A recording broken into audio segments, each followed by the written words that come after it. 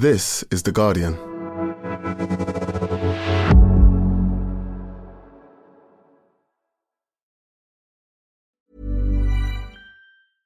Introducing Wondersuite from Bluehost.com. Website creation is hard, but now with Bluehost, you can answer a few simple questions about your business and get a unique WordPress website or store right away. From there, you can customize your design, colors, and content.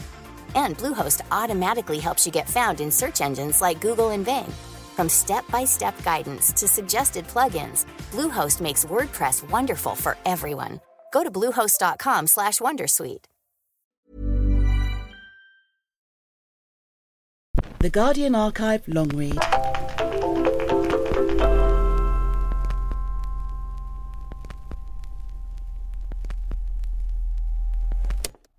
Hi, my name is Aaron Nelson. I wrote the story I Just Needed to Find My Family, The Scandal of Chile's Stolen Children, published on January 26th of 2021. From 2009 until 2013, I was a correspondent in Chile.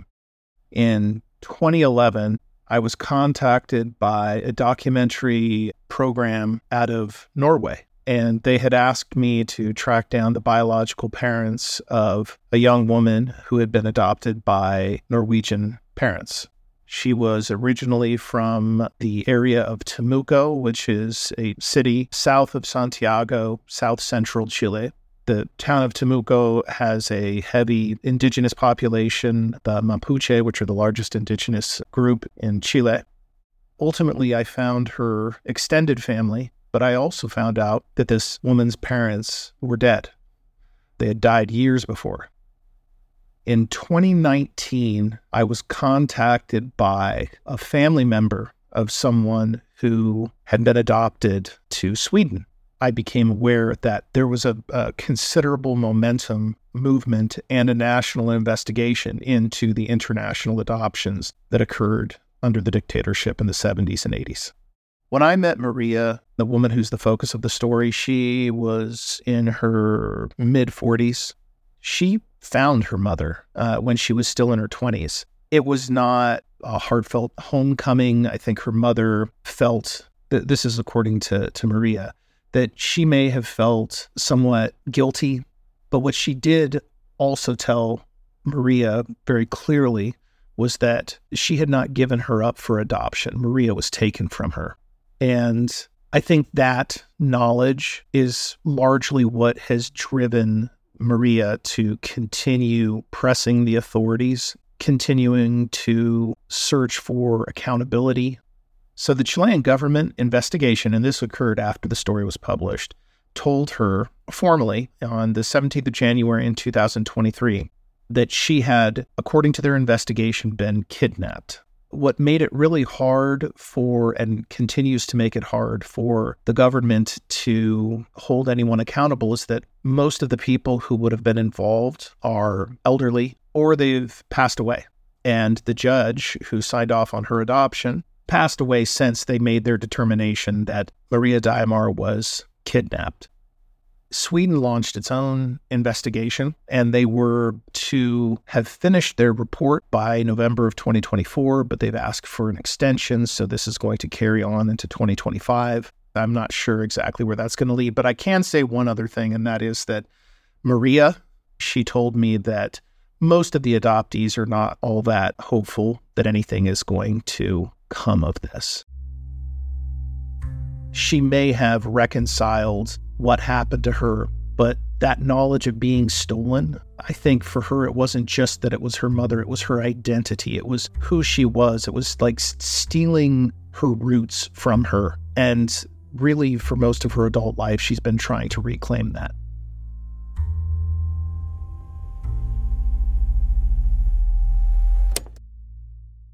Welcome to The Guardian Long Read, showcasing the best long-form journalism covering culture, politics and new thinking. For the text version of this and all our long reads, go to theguardian.com/long read. I Just Needed to Find My Family. The Scandal of Chile's Stolen Children by Aaron Nelson.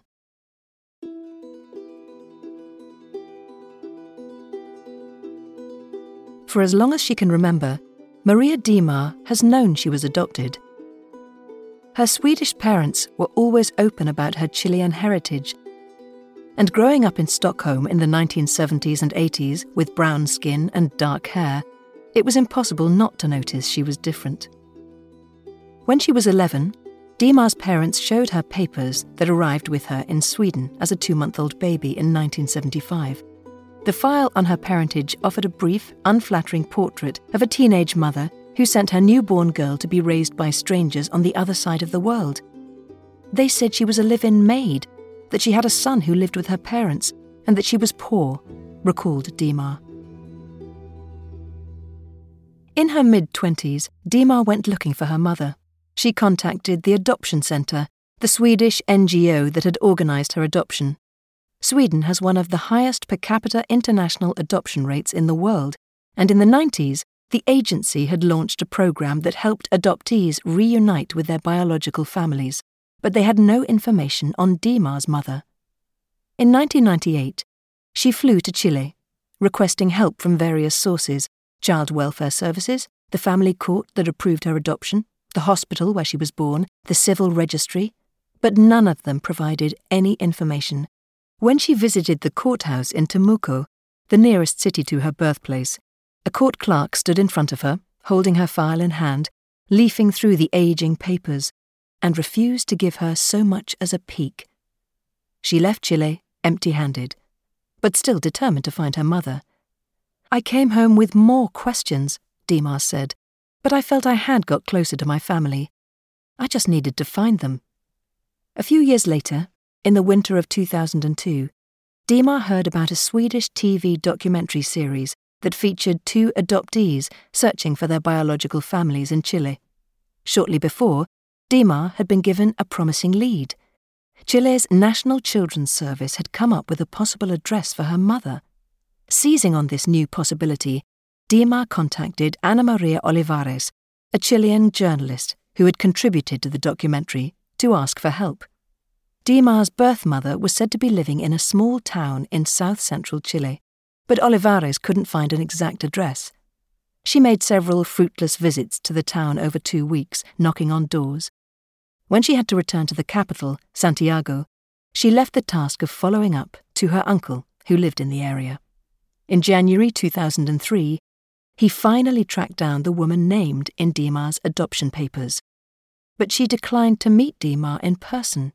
She was married now and was afraid that her husband would not take kindly to the appearance of a long-lost daughter who was not his. But she did want Dimar to know she had never intended to give her away. She said her baby had been stolen from her at birth.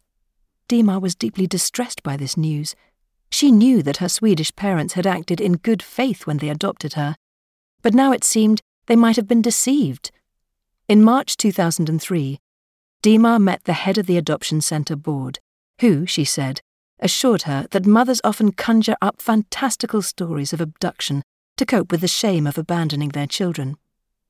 At the time, Dimar said, she did not exactly accept the explanation, but she did not press the agency further.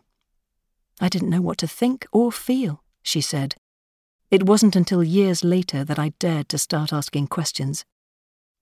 Then, in September 2017, Dimar watched a film by Chilean documentary maker Alejandro Vega, in which women, mostly from poor and minority backgrounds in Chile, described how they had been tricked or coerced into giving up their babies for international adoption. While he was working on a follow-up report in 2018, Vega made contact with Dimar through an adoptees Facebook group. At her request, he reviewed papers relating to her adoption and found them to be full of errors and omissions. From what he had seen of her file, he believed there were fundamental problems in Dimar's adoption. This news was devastating. Dimar felt she had accepted that her adoption was done in the proper manner because she couldn't handle the emotional fallout. Now the truth hit her with full force. "My whole body reacted," she said. "I started to shake and cry."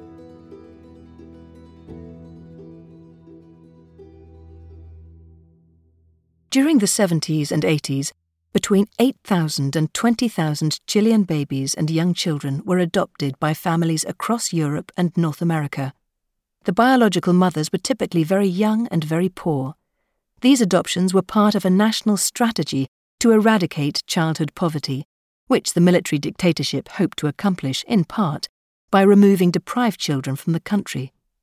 International adoptions had begun decades before Augusto Pinochet took power, but in 1978, promoting adoption became the official policy of the government. Pressure on mothers to give up their children increased, and international adoptions surged. To Alejandro Quezada, the founder of the campaign group Chilean Adoptees Worldwide, the effect of Pinochet's policies was the criminalization of poverty. State power was used against poor families to prevent them from raising their own children, and a climate of violence prevented most mothers from resisting. Not only were the victims poor, many of them were also members of the indigenous Mapuche community, a group that has long been persecuted. Under the dictatorship, the precarious existence of these women was seen as an obstacle to progress. While there were few families looking to adopt brown-skinned babies in Chile, there was more interest abroad. By sending them to wealthier countries, Chile's government believed they were saving these children, says Karen Alfaro, a professor of history and geography at the Austral University of Chile and an expert on Chile's international adoptions. But the larger goal, according to Alfaro, was rebuilding relations abroad. Many countries had severed relations with Chile after the 1973 coup that overthrew the nation's democratically elected government. The dictatorship promoted adoption as a mechanism to rebuild diplomatic relations, Alfaro said, especially with countries that had received Chilean exiles and whose governments were critical of human rights violations. Meanwhile, in Sweden, international adoption had come to be seen as a righteous cause. The first generation of parents to adopt from overseas in the 60s believed they were doing something good for others, says Tobias Ubinette, an assistant professor of intercultural education at Karlstad University. It was an extension of Sweden's foreign policy and developmental aid towards the so-called Third World. But from the early 70s, accounts emerged from Chile of women being coerced by child welfare workers into giving up their young children. Some said they had been falsely told by doctors and nurses at government-run hospitals that their babies had died at birth. The mothers were never given death certificates or allowed to see their babies. Those who attempted to involve the police or took their stories to the media were intimidated and treated as mentally unstable by the very people involved in taking their children. In the past decade, journalists and criminal investigators in Chile have turned up more and more evidence of irregular adoptions in the 70s and 80s. Alfaro found that would-be parents in Europe and the US were paying international adoption agencies between $6,500 and $150,000 for each child. A cut of these fees often found its way to Chilean professionals who helped to identify eligible children and extricate them from their marginalized and uneducated parents. International adoption agencies had representatives in Chile who developed networks of paid mediators, most of whom were public officials, to provide children for adoption, Alfaro said. There were social workers paid to issue false reports of child abandonment, and there was money for doctors and nurses to generate birth certificates that would say the baby died at birth, and judges paid to approve transfer of custody. Alejandro Vega's 2017 documentary described the adoptions as a very lucrative business in a dark period. The situation in which our country lived, a state of emergency under a dictatorship, turned even maternity units into businesses, Vega told me. It is unclear how much international adoption agencies knew about the activities of their networks in Chile. At the very least, it seems that some agencies made little effort to find out the truth behind the stories about stolen children. In September 2018, under pressure from groups working to reunite families divided by abusive adoptions, Chile's lower house of Congress created a commission to investigate these historical allegations. Mothers and adoptees gave heart-wrenching testimony. One woman, Maria Orellana, told the commission how, on the morning of the 18th of February 1985, she arrived at a hospital in Santiago at 39 weeks and 6 days pregnant. She had gone into labour the night before, and on that day her baby was delivered by caesarean section and then taken away. For 3 days, Orellana asked to see her child, until a supervisor informed her that the baby had died. Even then, they said, she couldn't see him, as the sight of the body would be too traumatic. Better to keep the memory of the baby, she was told. Orellana still searches for her child, putting her faith in God that one day mother and son will be reunited.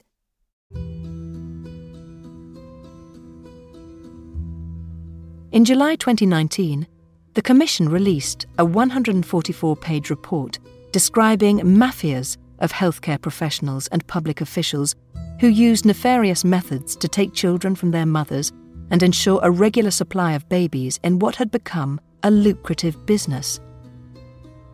What had been an unregulated practice before Pinochet took power had been legally codified during the dictatorship. The result was that unscrupulous adoption practices carried on with impunity. The report concluded that the adoptions were crimes against humanity.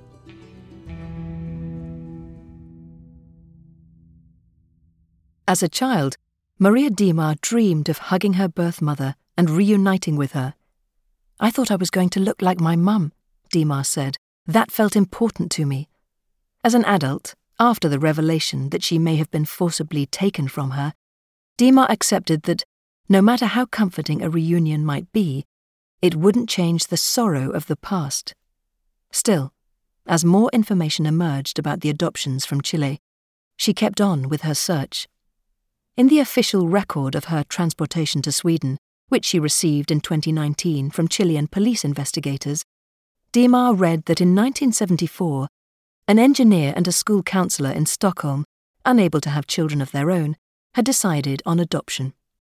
They wanted to give a home and family to a child who had neither. Their application was approved in Sweden that November, and a request was sent via the adoption centre to Child Services in Chile. At the same time, in Lautaro, a town carved out of the forest in southern Chile, a young Mapuche woman was in her first trimester of pregnancy. Dimar is protective of her mother's identity, and so offered only the English translation of one of her Mapuche surnames, Sweetwater. She worked as a live-in maid for a wealthy family, and aside from her employer, told no one of her pregnancy. She had been raised in the countryside with no formal education. She already had 2 children, who were being raised by her parents, and she expected they would do the same for her third. But her employer had other plans.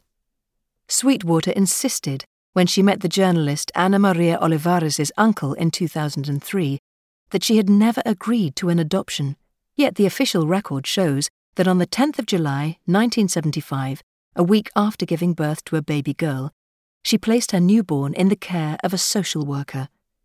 "I have decided to give up my girl for a Swedish adoption because then I know that she will grow up in an ideal home for her physical, intellectual, and emotional development that I, in my circumstances, could never give her," says a signed statement given to the family court in Temuco, 15 miles from Lautaro.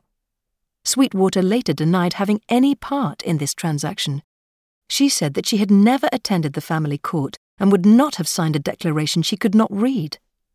A week after her birth, Sweetwater's baby was placed at an orphanage in Lautaro, and then with a foster mother in Santiago. At 2 weeks old, the baby's adoptive parents, thousands of miles away in Sweden, named her Ingegerd Maria. She was given their surname, Olsen Karlsson. Dimar is her married name. And on the 18th of August, 1975, a judge in Temuco granted temporary protective custody of the child to Anna Maria Elmgren, a Swedish woman who lived in Chile and worked for the adoption centre. On the 29th of August, the judge approved the Swedish couple's adoption request. In theory, Chile's adoption law, dating from the 60s, required a 2-year fostering period in Chile before an overseas adoption could be initiated. The judge gave Elmgren permission to take baby Maria out of the country at 2 months old. In these fast-track adoptions to Sweden, Anna Maria Elmgren's name appears again and again on the official forms, listed as guardian. In the vast majority of such adoptions, the legal process was completed abroad.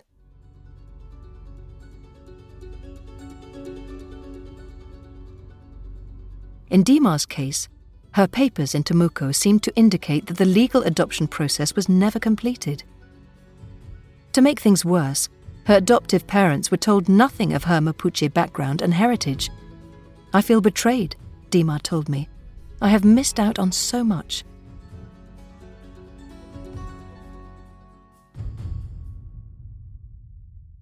Thanks for listening to The Guardian Long Read.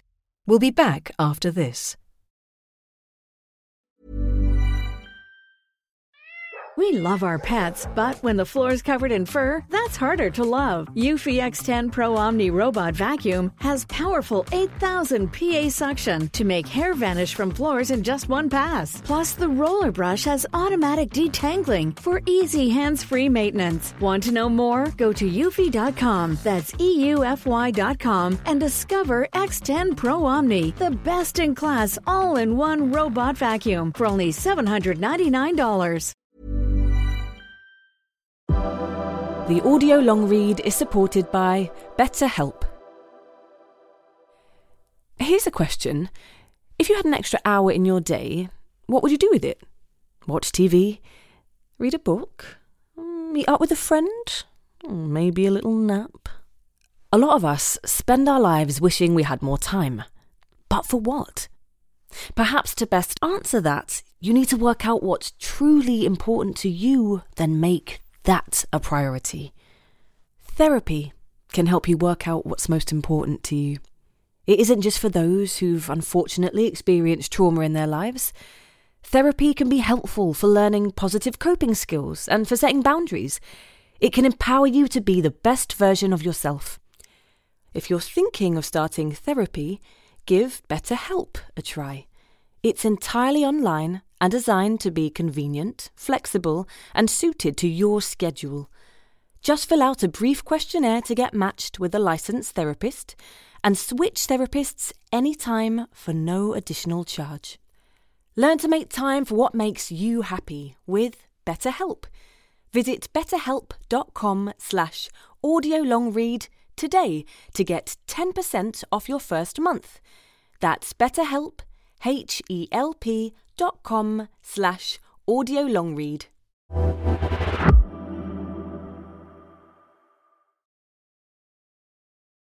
Welcome back to The Guardian Long Read.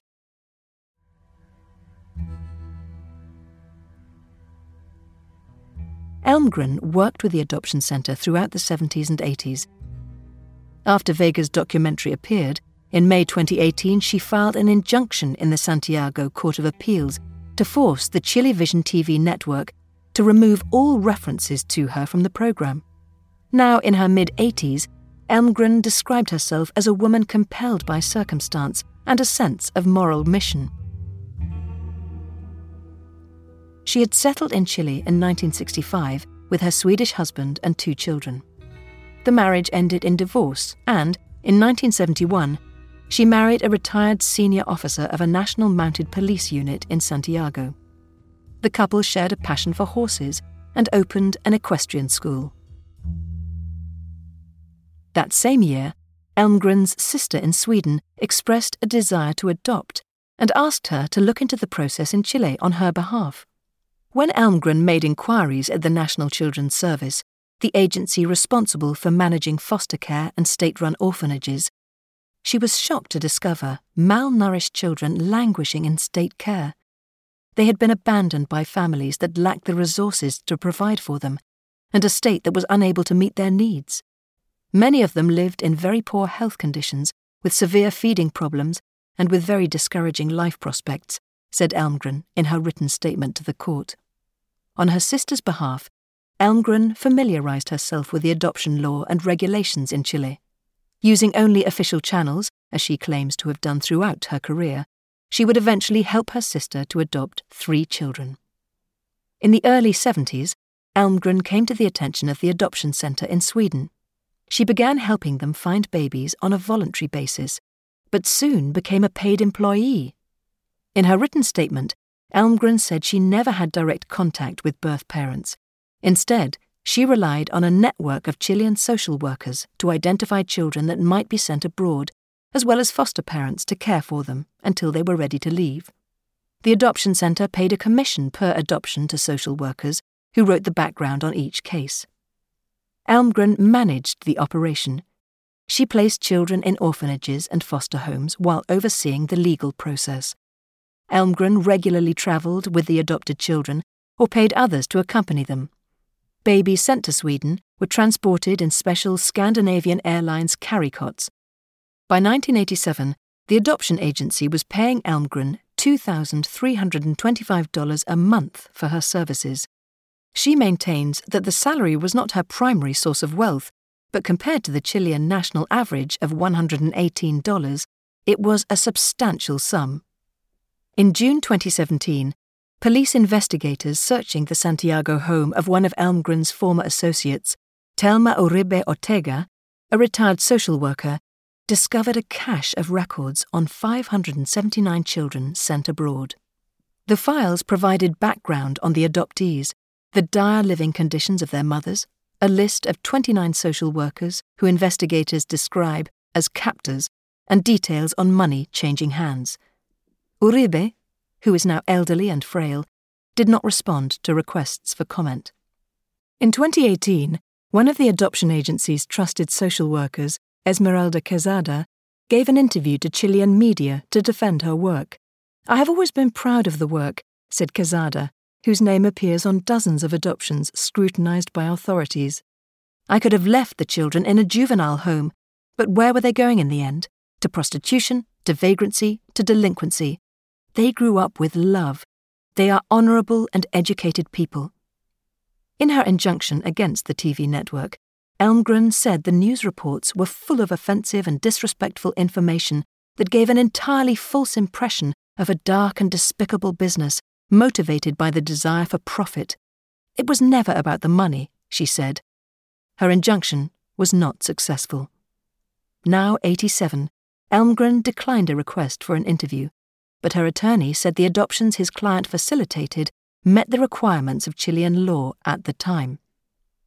Although it is only recently that the political spotlight has fallen on these cases, there were media exposés at the time, followed by official investigations. From 1974 to 1975, Elmgren was at the centre of a scandal about the alleged sale of Chilean babies overseas, after Chilean media questioned whether these were really orphans and whether they had been given up willingly.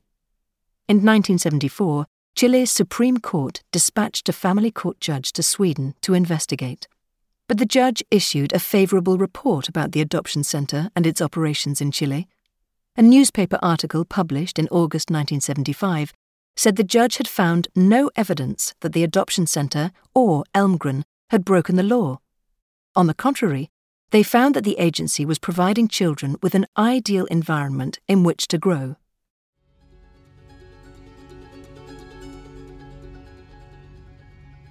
That same month, Katarina Stackelberg, an employee of the adoption centre, discussed the fallout from the story with Carl Johan Grott, a Swedish diplomat based at the embassy in Santiago.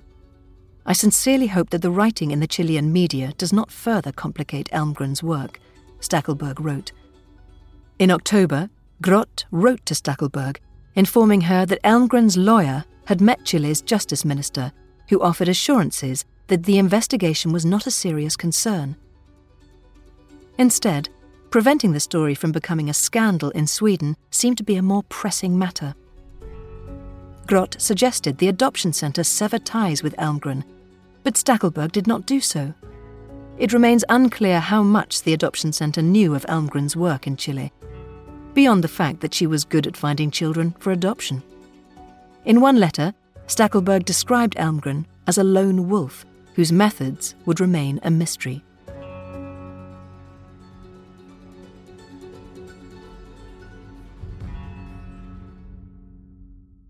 In 2017, a criminal investigation into historical international adoptions was launched in Chile by Mario Carroza, a judge in the Santiago Court of Appeals who has overseen numerous investigations of human rights abuses under the military dictatorship. The adoption centre then began its own internal inquiry, and in 2019 sent representatives to Chile to meet investigators. In a newsletter published in April 2020, it referred to the investigations by Chile's judges in 1974-5, which had examined the adoptions and found no wrongdoing attributable to the agency. Adoptions were completed in a Swedish district court and the paperwork sent back to Chile, the agency wrote. If Chilean officials neglected to complete the adoption process, it added, perhaps the situation is best characterized as clerical error.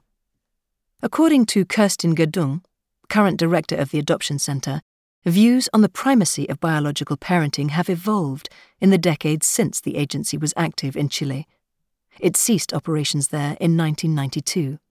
Laws and regulations have improved, and the organization has helped to develop guidelines and ethical rules for international adoption, she said.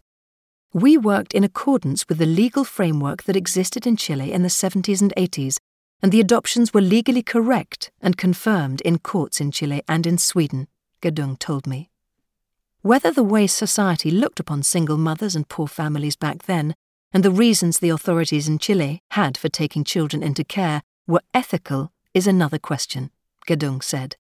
Even so, in September 2020, Jon Thorbjornsson, a member of the Left Party, introduced a motion in Parliament calling for an investigation into their country's role in the adoption scandal. I think there is a fear of opening this Pandora's box, said Lorena Delgado Varas, a Left Party member and child of political exiles from southern Chile. An investigation would force Sweden to recognize that crimes occurred, Delgado told me, but there is little political will to confront the country's past. Meanwhile, in Chile, in the wake of its devastating 2019 report, Congress ordered the creation of a Truth and Reparation Commission and a DNA database to help families and adoptees find one another. Yet efforts to investigate the deeper connection between these historical crimes and the role played by Pinochet's dictatorship have stalled. When I spoke to Jaime Balmaceda, the judge appointed by the Supreme Court to look into historic adoption cases, he told me these cases had no legal connection to the dictatorship. After all, he said, some of the adoptions under review dated before Pinochet took power and continued years after the return to democracy. If responsibility must be assigned, he said, then surely it would fall on the permissive adoption law of the era. Despite what seems like a clear pattern involving the same social workers, healthcare professionals and public officials, the cases are being investigated individually rather than as something more systemic, at least for now. After more than a year, Balmaceda has yet to make an arrest. Maria Dimar's story of her reunion with her mother is still unresolved. But she also had an adoptive brother whose experience of reconnecting with his Chilean family has been life-altering. When Dimar was 2 years old, her parents adopted a baby boy from Chile through the same agency, the Adoption Center. He was just 5 weeks old when he arrived in Sweden. Growing up in the Stockholm suburbs, he always felt like an outsider. And as he grew older, he rebelled against authority. Me and my sister were curiosities, said Daniel Olsen, now 43. In kindergarten, they referred to me as Brown Daniel. When Olsen and his sister were in their early 20s, Dimar formed a group of Swedish adoptees from Chile. From the time we met, there was this feeling like hanging out with family, Dimar said. The group of friends are still close today, but Olsen always kept his distance. Where they found kinship, he saw desperation. He felt the adoptees were kidding themselves if they thought connecting with their Chilean heritage would somehow give their lives meaning. Over the years, Dimar watched her brother struggle with depression. After a particularly low period in his early 30s, Olsen spent several months living with his sister, who was pregnant with her third son. Olsen's moods were volatile. Sometimes, weeks passed when he couldn't muster the strength to leave his apartment. Though he had never expressed an interest in his birth mother, Dimar took a gamble that finding her just might save his life. Without telling him, she looked over her brother's adoption papers and found a letter written by Elmgren about Olsen's background. The letter included the name of his mother, Patricia Sanchez. In 2018, Dimar once again enlisted Ana Maria Olivares, the journalist, to find this woman.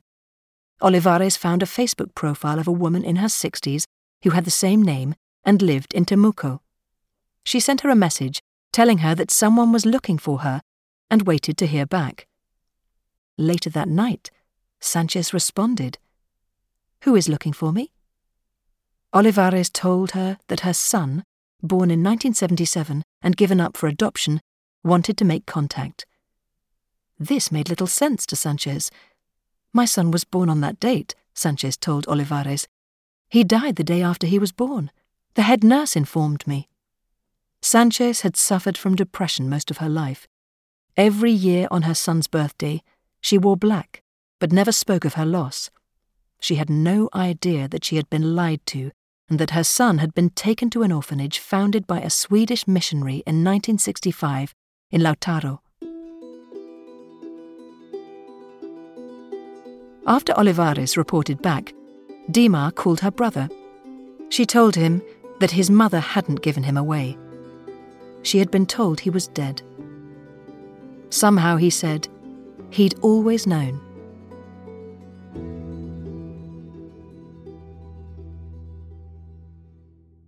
In January 2019, the siblings boarded a plane for Chile. Months had passed since Olsen had learned the truth about his adoption, and it took another intervention from his sister to give him the courage to go to meet his mother in person. Olsen recalled Dimar telling him, "Daniel, let's do this now. No more talking. Let's rip off the Band-Aid." It was Olsen's first time in Chile. Dimar made all of the travel arrangements. They flew together from Australia, where Dimar was living at the time, going first to Santiago, then on to Temuco. "I wasn't prepared, but I realized there was no way to be prepared," Olsen told me. In Temuco, Olsen lingered on the plane, weighed down by the immensity of what he was about to do. Dimar pried him from his seat, urging him through the airport. He tried to block out his emotions. Yet once he caught sight of his mother, Olsen found himself pushing other travellers aside as he ran to her. "We must have hugged for 2 minutes straight," he said. Holding his birth mother, Olsen was overcome with emotion. "It was like being awake during open-heart surgery," he said. His body shook to the point of exhaustion. 40 years of distress left my body. Olsen had spoken with Sanchez once before via video call, but he had only seen her face. If there is anything that took him by surprise when he first laid eyes on her that day in the airport, it was how small she seemed. He thought she was beautiful. He hadn't expected much from Temuco. Everything was foreign, and he didn't speak the language. But to his surprise, he felt at home, and he felt at peace. It was like waking up and discovering a new colour, Olsen said of the experience, even though it's hard to imagine what a new colour would look like. In August 2019, 8 months after meeting his mother, Olsen decided to move to Temuco, renting a small apartment above a bar and restaurant. Today, he is sleeping without the assistance of pills for the first time in years. "I've been happy for the last year. That's my whole life," Olsen told me. His mother, though young and alone when she had him, had stayed in school and gone on to graduate from university. She teaches history and geography at a high school, and she and her husband have 3 sons. Olsen's Spanish is rapidly improving as he gets to know his brothers and what it means to be part of his extended family, joy and tragedy. Last year, one of his brothers passed away. After relocating to Temuco, Olsen began working with the campaigning organisation Mothers and Children of Silence, helping Swedish adoptees returning to Chile to adapt to their new life. In late December 2019, I stood with him outside the baggage claim area in Temuco's Araucanía International Airport, waiting for a Swedish adoptee to arrive. The adoptee, a woman in her mid-30s, was about to meet her biological family for the first time, just as Olsen had done a year earlier. About 12 members of her extended family stood anxiously outside the baggage claim area, holding up handmade signs. One of them read, "Here begins a new story." Olsen recalled the mix of nerves and excitement he had felt and the emotional exhaustion yet to come. The woman was accompanied by her husband, a Chilean national. As she approached her mother, everyone began to cheer until finally they embraced and the others closed in around them. Her roots may be in Chile, but her body language was unmistakably Swedish, Olsen whispered to me. It will take some time before she lets down her guard, he said. While still hugging her mother, she pulled Olsen towards her. The first thing she said to me was how small her mum was, Daniel told me later. I said, "Welcome to Chile." For her part, Dima has become deeply involved in the criminal investigation into the adoptions.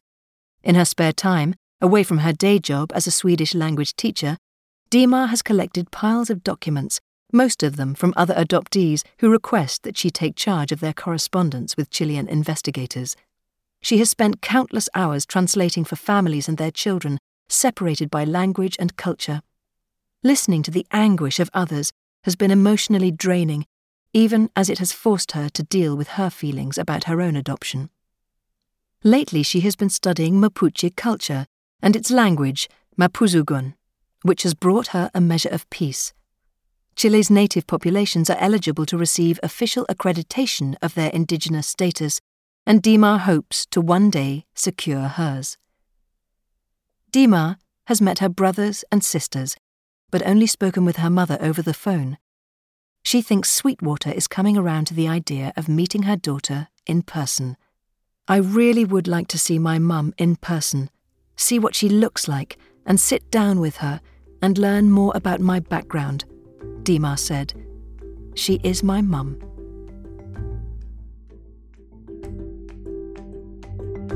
For more Guardian long reads in text and a selection in audio, go to theguardian.com/long read.